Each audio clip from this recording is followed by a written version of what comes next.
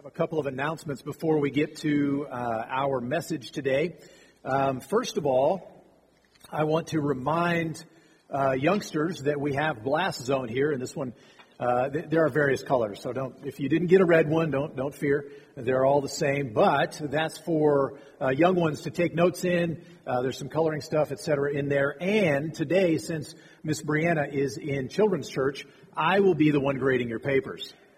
So, and for you adults, you didn't get one of these, I'm sorry, but you do have an outline in your bulletin, and Pastor Woody will be grading your papers over here, just so you know.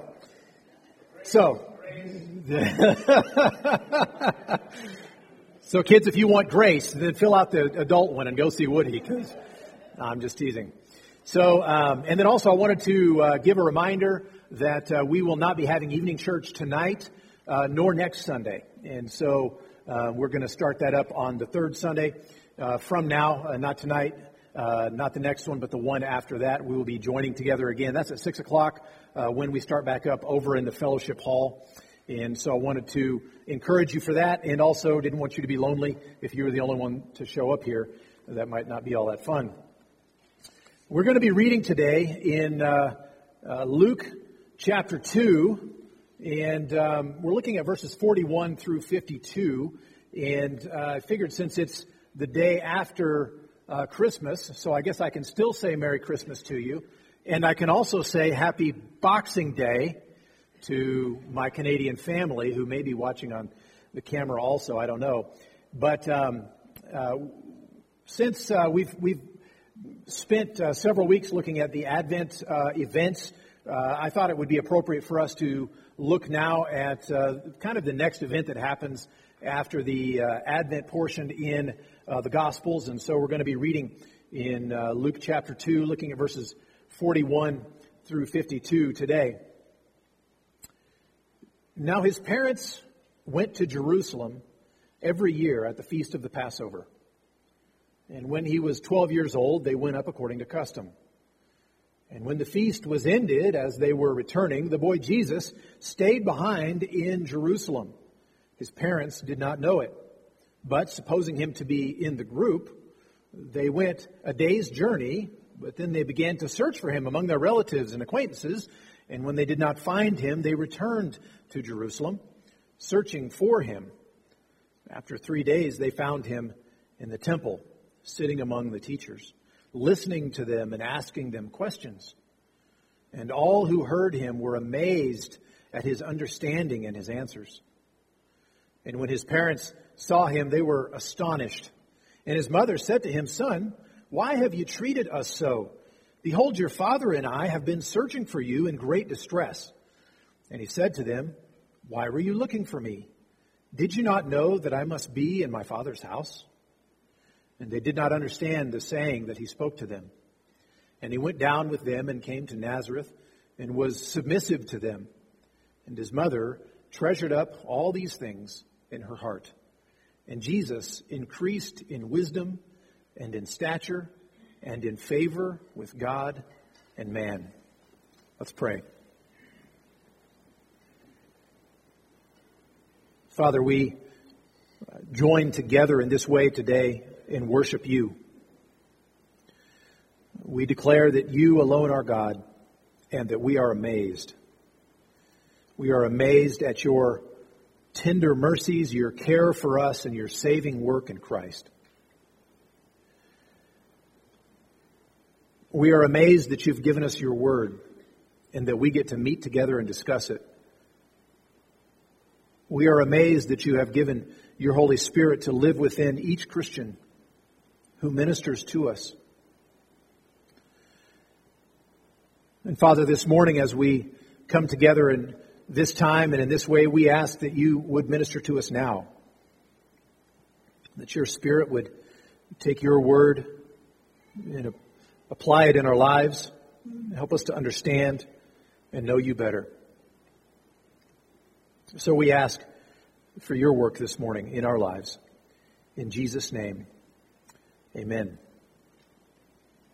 So we're just going to take a few minutes and work through this passage. I don't know if you've really worked through this in much detail on your own, but it's a very unique passage because we have lots of detail in the Gospels, particularly about the Advent and all that went on in connection with that, and then with the beginning of Jesus' ministry. And so you've got this giant gap of time in between, and we know almost nothing. And this passage alone gives us a peek into Jesus and what he was like during that time and the things that were going on, and especially in this episode where he's a 12-year-old boy. And so just want to work through this passage a little bit together and see what the Lord might have for us from this little vignette in his life. Now, his parents went to Jerusalem every year at the feast of the Passover. Of course, if you remember reading in the Old Testament and even the discussion we have in the New Testament about the Passover, that was a major feast, and people were to come and attend that. Particularly the men were to do so, and in this case, the whole family would go down there, and that was their custom. They would go down during the time of the Passover. And you, of course, remember the story of where Passover came from, and that was at the time of Israel's captivity within Egypt, and they were going to be brought out, remember in Moses' day, and they were going to be brought out of the land of Egypt and taken into a land of promise, and you have all the plagues, and the final plague was that plague of the Passover, where the people were told that an angel of death is going to come and going to visit death on each household, the firstborn within each household, on a given night. And in order to prepare for that, in order to escape that judgment, what you did was you would take this Passover lamb and you would bring it into your house on the 10th day of the month, and you would keep it there in your household until the 14th day of the month, and then you would put that lamb to death, and then you would cook it a certain way, and then you would eat a certain way, etc. And if you did that, and when you killed the lamb, you applied the blood to the doorposts on your house, you would escape that judgment. The angel of death would pass over you, pass over your household, and thus you would have life. And so every year after this, they were to celebrate the Passover, to be reminded of God's delivering work in bringing them out of the land of Egypt and into ultimately the promised land. And so they were to celebrate this again and again. And of course, we who know the end of this story, we who know where this is going to go, recognize that Jesus himself is the Passover lamb. That he's not just a lamb that was put to death thousands of years ago to bring about the deliverance of the people from the land of Egypt, but he's the ultimate and final one who will secure for us the passing over of that judgment upon us, that we would be safe, that we would be secure because of his blood. And so we have a peek at that, even in the beginning of this story, that this is what Jesus is going to do. He's going to be that Passover lamb. And if you think to the end of the Gospel of Luke, and really the end of all the Gospels, where you head towards the crucifixion, and of course we know that itself is the Passover. And so you have this kind of inclusio that Luke here is trying to prime us already for what Jesus is going to do. And so his parents went to Jerusalem every year at the feast of the Passover, and when he was 12, they went up according to custom. So here you have this very unique picture of the Passover lamb actually going to celebrate Passover, but before time. He's 12, and his whole family goes up to do that. So that's kind of the setting, and that's what's going on. And that should help us to begin to think about what's going to be accomplished or what's going to be discussed maybe in this passage or maybe in the whole book of Luke. And so first of all, we see Jesus at Passover in those first couple of verses. And then we see a very interesting thing, Jesus among the teachers. When the feast was ended, as they were returning, the boy Jesus stayed behind in Jerusalem. His parents did not know it. But supposing him to be in the group, they went a day's journey. But then they began to search for him among their relatives and acquaintances. When they did not find him, they returned to Jerusalem, searching for him. So you can imagine the story. I mean, hopefully, most families have not experienced this, though some have, where you drive off and leave a child somewhere. That's awful, right? Well, that's not quite this circumstance. Here you've got a whole group of people that would travel down from Jesus' home up in Nazareth. They would go all the way down and travel down for the Passover. They would celebrate there, and then they would return all together. Right? So it's like the whole church kind of going down together. And so, we unfortunately have left our son Gabriel, and of course where we left him was that church. And so at least he was, safe because he was amongst us. But that's kind of what's going on, is that the whole group is traveling together, and they haven't seen Jesus for a while. They're thinking, well, Jesus is an obedient kid, and so he didn't run off. And we know all these people, so he's here somewhere. And so they just keep traveling, right? So we can kind of give them a pass in their parenting on this. But they travel a whole day, and probably that night, when they're cooking dinner or they're getting ready for the evening or whatever, and they're thinking, where is Jesus? I haven't seen him all day. And so they realize when they go around and they ask everybody, they don't know. No one's seen him all day. Last time I saw him, it was, back in Jerusalem. So they spend another day traveling back, and then they search for him for a whole day, right? So he's been away from him for 3 days, right? So you would be very concerned at this time, and of course, they were concerned as well. But think about this, when you were a 12-year-old child, or perhaps your own 12-year-old child or grandchild, and you can think, they might have had something to do with disappearing. When we perhaps can't find one of our children, he may or may not be hiding somewhere. We have to look around and find him, right? He's being disobedient. But Jesus was never disobedient. Jesus had always been right where he should be. He had always been doing what he should be doing. And so this would have been an unusual experience for them. Maybe, for us parents, we kind of have to look around a little bit for our kids at times, right? Jesus was always where he should be. And so there was some consternation. They had never dealt with this with Jesus. Now, they had dealt with it with younger siblings, I'm sure. But they never had to deal with this with Jesus himself. He was always where he should be, doing what he ought to be doing. And so they go and they search. They search for him. In verse 46, after 3 days, they found him in the temple. Right? So 3 days, that's a long time. So they're amped up, they're anxious, they're worried about him, and they finally find him, and they find him in the temple. Right?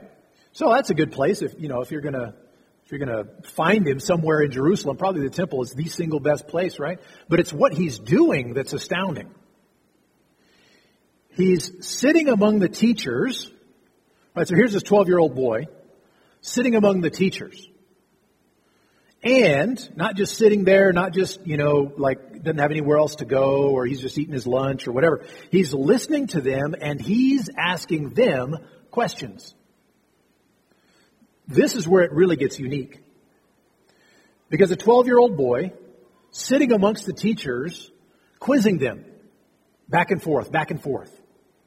He's asking them questions. They're asking him questions. There's a quiz going on. What an amazing thing to find a 12-year-old boy sitting amongst the doctors, as it were. The doctors of theology, the doctors of Scripture. And there he is, and that's the context. And of course, later on in his ministry, that's going to be a normal thing. That he'll be among the teachers. He'll be actually teaching the teachers. Right? He'll be teaching in the temple.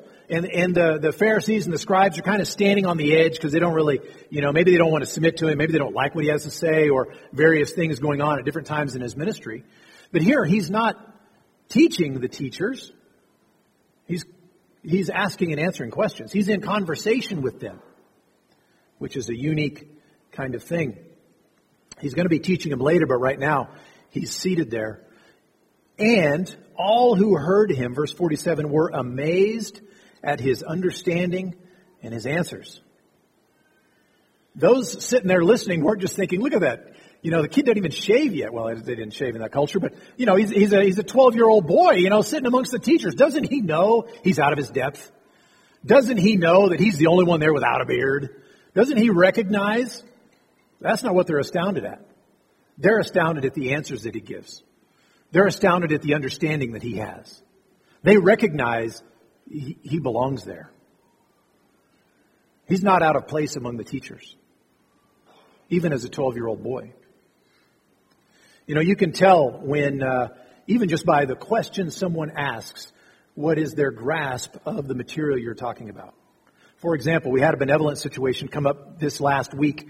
It started a little over a week ago, but someone was, their car was broken down and they weren't sure exactly what the problem was, and they had talked to somebody about it and gotten a little bit of an answer. It was kind of fuzzy. And so that person came and talked to me about it. And they said, there's something wrong with the gizmo. And I was like, okay, is that under the hood somewhere? I don't really know, but I'm not the one to talk to about that, right? I didn't even have intelligent questions to ask, right? So I went and talked to Mark Robertson. Mark asked me questions, and I was like, I don't know. Something under the hood, I think it's the gizmo or the who's it or whatever. There's something wrong with it, right? I wasn't the one to ask questions, right? I wasn't the one to answer questions. I didn't know, right? Well, then we got Andy Allen involved, and so then I kind of stepped to the side and let two smart people talk about. They knew what the who's it was and the gizmo, and to listen to them ask questions and answer to each other, I was like, well, this is their world. I can tell they know what they're talking about. I don't, right? You can just tell by the questions someone asks or doesn't ask how engaged they are, how they understand the topic. This is why someone who's a good interviewer is skilled at being able to ask the right question, even on a breadth of topics. You can tell this person is good at this topic. They understand this subject matter. Well, that was what people thought when they saw Jesus. They didn't just think, oh, look at the beardless boy sitting amongst the men talking about the Torah. They said, well, he does look a little funny. He's shorter than them. He has no beard. But he's right there with them. His answers are astounding. His questions are amazing. They are insightful. So Jesus, among those teachers, he fit right in. Everyone listening was amazed at his understanding. They were amazed at his answers. He fit right in. This was his subject, and he knew what he was talking about, and he knew what the doctors were talking about. What an amazing scene to have gotten a peek at. So that's Jesus among the teachers. That conversation, I would have loved to have been there. And I kind of wondered as I studied this, and I didn't find any evidence of this, but the feast of the Passover has just been celebrated. And this is a major high feast. This is an important thing for their nation to celebrate together all the way from the time of the Exodus. And in fact, they were told back when the Exodus was happening and they were given instruction about what's to happen with the Passover. They were said, by the way, when you get into the land and your kids ask questions, tell them what God has done. And so here you have Jesus sitting there asking the question. I wonder if they were discussing Passover.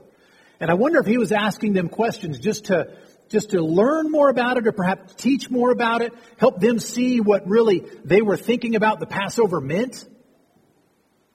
I would love to have seen that conversation, but that's not Luke's main point here, so we'll move on from that. But what an interesting discussion that would have been. So that's Jesus among the teachers. What about Jesus and his parents? Verse 48, when his parents saw him, they were astonished. We found you. And here you are, seated in such a place, doing such a thing. And his mother said, son, why have you treated us so? I wonder if Jesus had ever been reprimanded. And this isn't exactly a reprimand, but yes, it depends on tone of voice, perhaps. Moms can do that kind of thing. Son, why have you treated us so? Behold, your father and I have been searching for you in great distress. 3 days we've been looking for you, kid. And here you are. Why have you treated us so? I think that's a legitimate question, right? And here we look back and we're used to Jesus as the grown man and his relationship with his mother. You see that change, particularly in as the Gospels progress. Now he's ministering to her in a very different way, and you have him, normally in a different kind of context. But here he is a 12-year-old boy, and when your mom asks you a question, you answer, right? At least in the household I grew up in, right? And so he said to them, why were you looking for me? Did you not know that I must be in my Father's house? Or that could be translated about my Father's business or doing my Father's things. It's not really clear, but those are all connected, so I'm not too worried about it. Didn't you know that I must be in my Father's house? Right? So on the one hand, we think, okay, Jesus, it's clear what it means. He's trying to indicate to them, you should have known what I would be doing, right? You already knew the answer to that, or you should know the answer to that, right? That's clear that that's what he means, but that begs a second question. How? How were they supposed to know that? In his mind, it seemed like should have been obvious to them, but how? Well, I think what he means is that they should have known who he was and thus what he would be doing. If you remember, back in Luke chapter 1, verse 31 to 33, the angel had told her before she conceived, behold, you will conceive in your womb and bear a son, and you shall call his name Jesus. He will be great and will be called the Son of the Most High.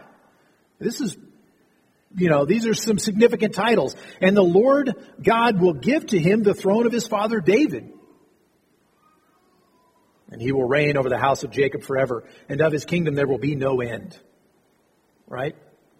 There's a lot in there that should have tipped her off to who this child is.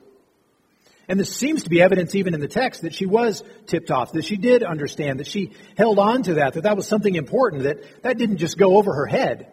She was astonished. She was amazed. So she should have known. And the shepherds who had heard from the angels back in earlier in this same chapter, verses 11 and 12 of Luke 2, what they heard from the angel was, unto you is born this day in the city of David a Savior who is Christ the Lord. And this will be a sign for you. You will find a baby wrapped in swaddling cloths and lying in a manger. She should have known, right? Those shepherds went and reported to her what exactly they had heard. And so we came here where we were told, and what do you know? There's this baby. Oh, he was born to you a virgin? Oh, that's weird, right? She should have known. They should have known, and they did. I think she did pick up on it, right? And so I think that's what Jesus is saying here when he says, didn't you know that I must be in my Father's house? I think he's trying to call that back to mind that, a long time has passed. I mean, that was over a decade ago that all this stuff happened, but don't forget who I am. I'm not just the oldest child in my family. I'm not just a 12-year-old boy. I'm not just working alongside my dad, at his job or something like that. Remember who I am. And so I think he was calling to their attention that fact. By the way, just in passing, there's an interesting, almost a play on words here. At the end of 48, behold, his mom says to him, behold, your father and I have been searching for you. Did you get that? Your father, Joseph? Right? Which is a normal, it's not like this is wrong or anything. Like he's the presumptive father, he's the stepfather, he's the one who's been chosen by God to raise this child, etc. So your father and I, that's a normal way to talk to your child, even in this kind of situation. But did you see Jesus' answer? Why were you looking for me? Did you not know that I must be in my Father's house? It's almost like a play on words, right? Mary says, your father and I were looking for you. And he says, well, let me tell you about my father. I was actually doing exactly what my father wanted me to do. So it seems like that's kind of being drawn to our attention. But nevertheless, they did not understand the saying that he spoke to them.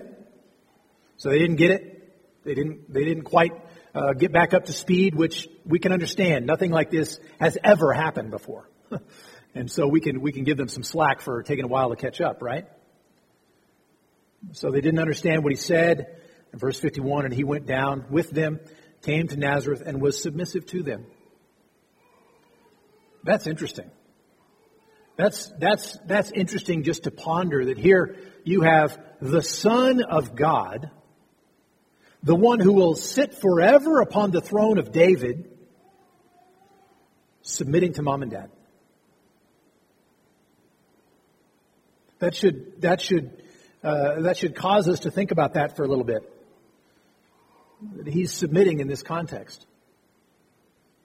What an interesting thing for the Son of God to do. What an interesting thing for the Messiah to do, to go into a context where he submits. And that's what he does. He returns home, is submissive to them. And his mother treasured up all these things in her heart. I'll bet she did. I bet she never forgot that. And I'll bet that's exactly how Luke found out about this. Who comes on the scene later and he's writing the story. He's writing this gospel account. He's interviewing witnesses. I bet he got that either directly from her or indirectly. I don't know, but she didn't forget it. All right, so that's Jesus with his parents. But all of that so far is just a story. All of that is just interesting events and things that kind of make you think, right? Well, we're really going to be caused to think in this next section, because in this last verse we see that Jesus increases. Jesus increases, and he does so in three ways. Look at verse 52. Jesus increased in wisdom and in stature and in favor with God and man. He increases in those three ways. Now, I'm going to take them a little bit out of order, okay? First of all, he increased in stature. That makes sense to us. He was born as a baby, right? He grew up into a man, so he had to increase in stature, right? He had to grow up physically. He had to mature. He had to go through all that process. This one makes sense, and I think it's important for us to catch on to this, because him growing in stature helps us understand how he could grow in other ways. Jesus he didn't come out of the womb and immediately walk off. Right? He needed to grow the all that's required for a baby to be able to walk. The muscles and the coordination and the bones and everything being fit in its place and all that kind of stuff in order for him to be able to walk. So he grew in stature. Now, if we use that as a paradigm, as an analogy, that will help us to understand the other ways he grows, because secondly, he grows in wisdom. He grows in wisdom. How can that be? So was there a time when Jesus was less wise? Yes. Yes, there was. For example, when he was born as a little baby, he had no wisdom. He didn't know to come in out of the rain. He had no wisdom. Well, how should we think about this? Am I saying bad things about God? Am I saying bad things about the Son of God? Well, I'm certainly not trying to. And I think a way for us to understand this is to realize what happened when the incarnation happened. When the Son of God took on flesh and became one of us, there was something utterly unique that happened. And not just him taking on flesh, not just him appearing to be human, but actually being human, becoming human. How did that happen? Well, I don't know. I'll be the first to admit that, right? But one of the things that theologians have noticed over the years must be true about this, and helps to make sense of all kinds of things that happen, is that Jesus was one person, but he had two natures. He had two natures. He had a divine nature, and that divine nature never changed. And I do it like half of myself, as if it's half of him, and that's not really true. But I'm just trying to help us understand that in his divine nature, he knew all things. He knew how many little pieces of rock were circling around Saturn. He could do, advanced calculus. He knew the history of all things. He knew the end of all things. In his divine nature, he was omnipotent. He was omniscient. He was all of those omnis in his divine nature. But he took on human nature. And human nature is finite. It has a limit. And so, one expression of this is that we literally can't know all things because our brains, our minds, can't contain everything. Because we are finite, we have limits. Right? And so in his human nature, he was born with no wisdom whatsoever. In his divine nature, he was all-knowing. But he had human nature as well within his one person. And so this is kind of what I think Paul is getting at in Philippians chapter 2 and verse 7, who talks about Jesus and says, though being God, he emptied himself, taking on the form of a servant, actually became man, and in some way set aside the use of certain things like omniscience, omnipotence, for a time. He didn't use that and functioned as a man. And so as a man, being born as a little baby, he didn't know to come in out of the rain.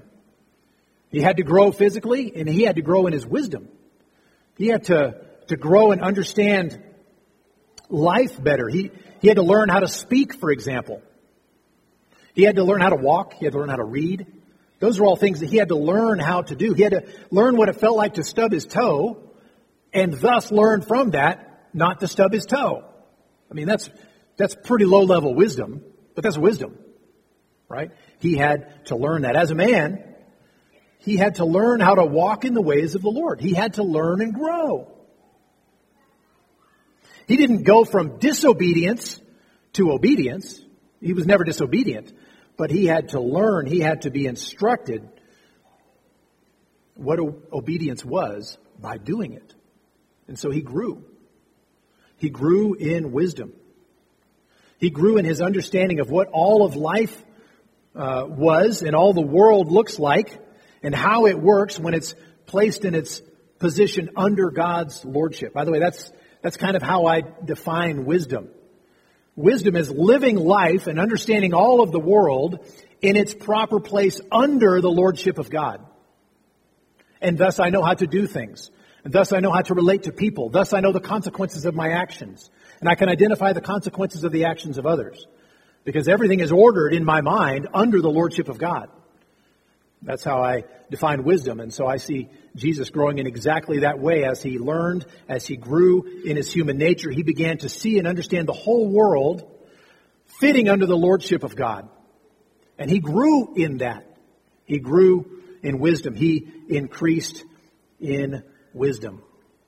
And thirdly, not just did he grow in stature, grew taller, not just did he grow in wisdom, he grew in favor. He grew in favor with God. Have you thought about that? How could Jesus grow in favor with God? Isn't he the Son of God? Isn't he the Holy One? Yes, he is. Well, then how could he grow in favor with God? Well, the short answer is, as he obeyed God more and more, as he grew in wisdom more and more, God became just that much more pleased with him. He didn't go from being displeasing to God to becoming somehow pleasing to God. He didn't go from a place where he had no favor with God to a place where he had favor with God. But he grew in that favor as he obeyed God more and more, as he grew in wisdom and understanding how all of life relates under the lordship of God. God became just that much more pleased with him. I think a quote from Thomas Manton here is helpful on this topic. He says, God's favor is that by which he loves his image. He loves his image. The more conspicuous the image of God is in any creature, the more is God delighted in that creature.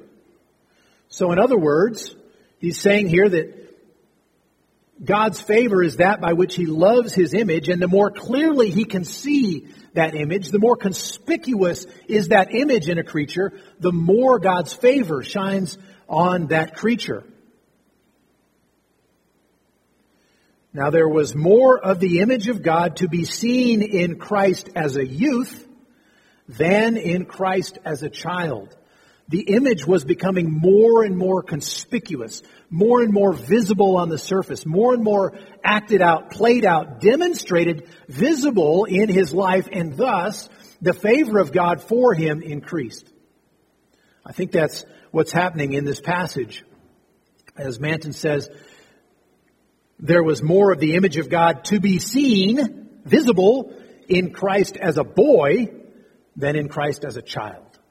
So you see that increasing. You see the more and more Jesus interacts with people, the more and more he's now seated in the temple talking with the teachers. Even though he's a 12-year-old boy, you can see the image of God so visibly demonstrated in his life, and thus the favor of God was increasing upon him. And so, in other words, the more Jesus walked with God, the more he obeyed God, the more circumstances he got into, the more he grew and matured, even more favor from God was placed upon him. Because that image of God was being more clearly demonstrated. And so I think that's how he grew in favor with God. As he's growing, as he's obeying, it just becomes more and more obvious who he is and what he's like. And God's favor for him increases. So he increased in stature, he increased in wisdom, he increased in favor with God, and he increased in favor with man. Now, this has a limit, how much favor he receives from man, right?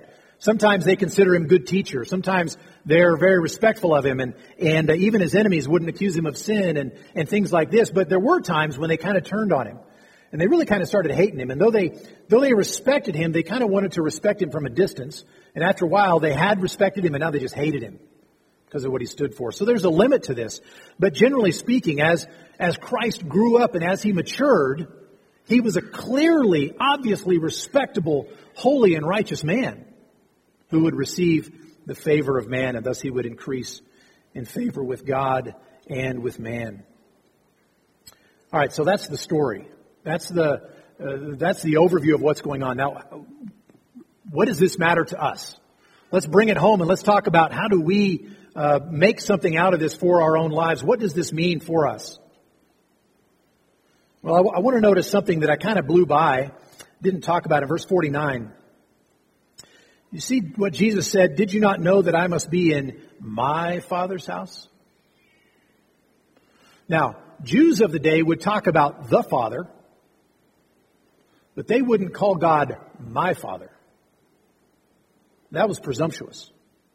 That was a bridge too far.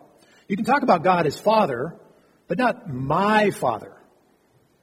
And even in Jesus' teaching, sometimes you can see a distinction between, he's recognizing that his disciples know God as our Father or the Father, but he can say, my Father, right? There's a closer connection that Jesus has with the Father. And here's my point. For Christians, God has gone from being the Father out there to being our Father. We've been brought right into that family. That when we've become identified with Christ, when we have become Christians, God is no longer distant. He's no longer out there. He is our Father. He is my Father. That distance that had been there before, that the Jews recognized by referring to the Father, is removed for those who are in Christ, and he becomes our Father. He is my Father. And so, because of the work that Jesus is going to do, we get to participate in that intimacy with the Father. And what a blessing that is. Maybe we don't recognize it. Maybe we don't realize it. I think we could learn something from the Jews of the day who understood that kind of distance. Yes, he's the Father. He's our Father kind of corporately, but I don't dare say he's my Father. And Jesus says, oh yes, in me you do. And so I get to call the God of glory, the creator of all things, the sustainer, I get to call him my Father. And in Christ, you get to call him your Father. So that's the first thing we learn from here. The second one, Jesus said when they found him in the temple, didn't you know that I should be in my Father's house? Or didn't you know that I should be about my Father's business? I think the application for us comes straight across. We should also be about our Father's business. Our lives can all too easily become too small, with too small a focus, and frankly, with too small a lordling. Because I'm my lordling all too often. And I'm about my kingdom, and I'm about my business, and I'm about the stuff that I'm doing and what's important to me, and that's really all I'm thinking about. And I think one of the applications from this passage, even from the 12-year-old boy Jesus, is that we ought to be about our Father's business. Sometimes we need to lift our eyes up off of our own little world, off of our own concerns. Not that our concerns are illegitimate. Not that we can't look after ourselves. Not that we can't take care of ourselves. Of course we can. But we need to realize we need to be about His business. And sometimes that might cause us to do things that are uncomfortable. Sometimes that might cause us to sacrifice where we might not necessarily want to, or invest in a way that we might not necessarily want to. But let's be about our Father's business. Jesus was, and aren't we glad He was? Even at this early date, in discussing with these teachers, and then later in life, as we're going to see Him in the temple over and over and over again, and then ultimately as we see Him on the cross, aren't we glad Jesus was about His Father's business? So let's be about our Father's business as well. Thirdly, Jesus grew in favor with God. And folks, He has all favor with God. Every last bit of God's favor is placed upon Jesus. And so He doesn't have some left to earn. He's already seated. He's already reigning. He's already in place. He's already crowned. He's already got all favor of God. And for the person who's in Christ, that favor that God has for Jesus, He has for you. I think you missed it. The favor that God has for Jesus, He also has for every person who is in Jesus. And so He looks at us because we are in Christ with the full favor that He has for Jesus placed upon us. That's amazing. And it's true. And the world would lie to us about that at every turn.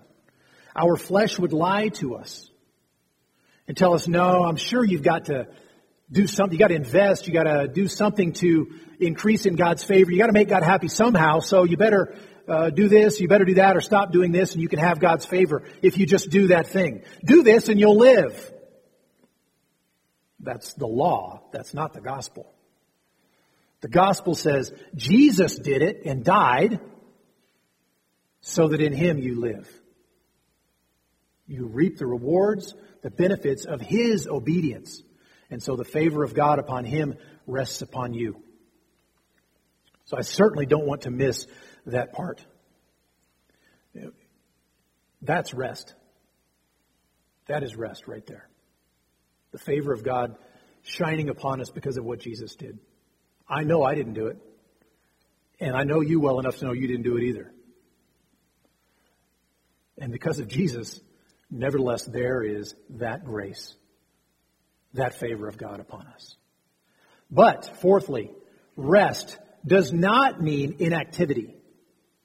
Rest does not mean inactivity. If Jesus grew and increased, we certainly should too. If the boy Jesus, 12 years old, in the temple, seated with the teachers, talking with them, quizzing them, and being quizzed by them, and astounding everyone with the answers that he gave, if that Jesus, who's holy and righteous, spotless, grew and increased, you and I should grow and increase as well, because we don't measure up to the 12-year-old boy even. We should grow and increase as well. Let's not be idle just because we've been made acceptable to God in Christ. We have been made acceptable to God in Christ. Every single person who is in Christ, who is a Christian, has been made acceptable to God because of what Christ has done. So now what? Do I need to become more acceptable? No. But I want to grow in that. I want to exercise it. I want to see it played out practically in my life, in my obedience. I want to see what it looks like to behave as though God really is my Father, because He is. And I want to see that played out in my life. As we talked about on Christmas Eve, we've been freed to serve God, so let's serve Him. And that's going to mean growing and increasing. He is, after all, our Father, and like Jesus, we have a desire to be about His business as well, don't we? If you're a Christian, you do. It may be buried amongst other things. It might need to be dusted off a little bit because, you kind of been about your own kingdom, your own life, your own whatever. But it's in there, that desire to obey God, and that's a desire God has placed there within every Christian. So let's do that. We've been freed. Let's serve God. Let's learn to do that together. Let's grow and increase in that. What a great gospel we have. What a great Savior we have, that He stood in our place obeying for us. Died in our place so that we don't have to. And that righteousness is credited to us. That forgiveness is given to us. And He's still not done. He places within us a desire to serve Him. A desire to walk with Him. A desire that comes from the fact that He, God Almighty, is our Father. So praise God for that. And let's walk in that. And let's grow in that. Let's mature in that. Let's pursue that. Because He's our Father. Let's pray. Father, we are amazed when we think about 12-year-old boy Jesus, a youth really, in the temple, talking about we don't know exactly what, answering questions that would stump others, asking questions that would cause the doctors to think, and all the while leading to preparing for what He's going to do in the rest of His life, in His ministry, in His death, and in His resurrection. Father, we're grateful that You sent Your Son for us. We're grateful that in Him You go from being just the Father out there somewhere, or just the judge, or just some distant being. And in Christ, You have made us Your children, and we can call You our Father, my Father. Thank You for Jesus, who increased in stature and wisdom and favor with You, so that in Him I have Your favor. I rejoice and I praise You in Jesus' name. Amen. There's going to be a family up here to pray with you if you would like to pray with them. And I will be over here quizzing the youngsters on the blast zone. That'll be over here in this section. And let me remind us of these words from 2 Thessalonians chapter 2. Now may our Lord Jesus Christ Himself and God our Father, who loved us and gave us eternal comfort and good hope through grace, comfort your hearts and establish them in every good work and word. God bless you all, and you are dismissed.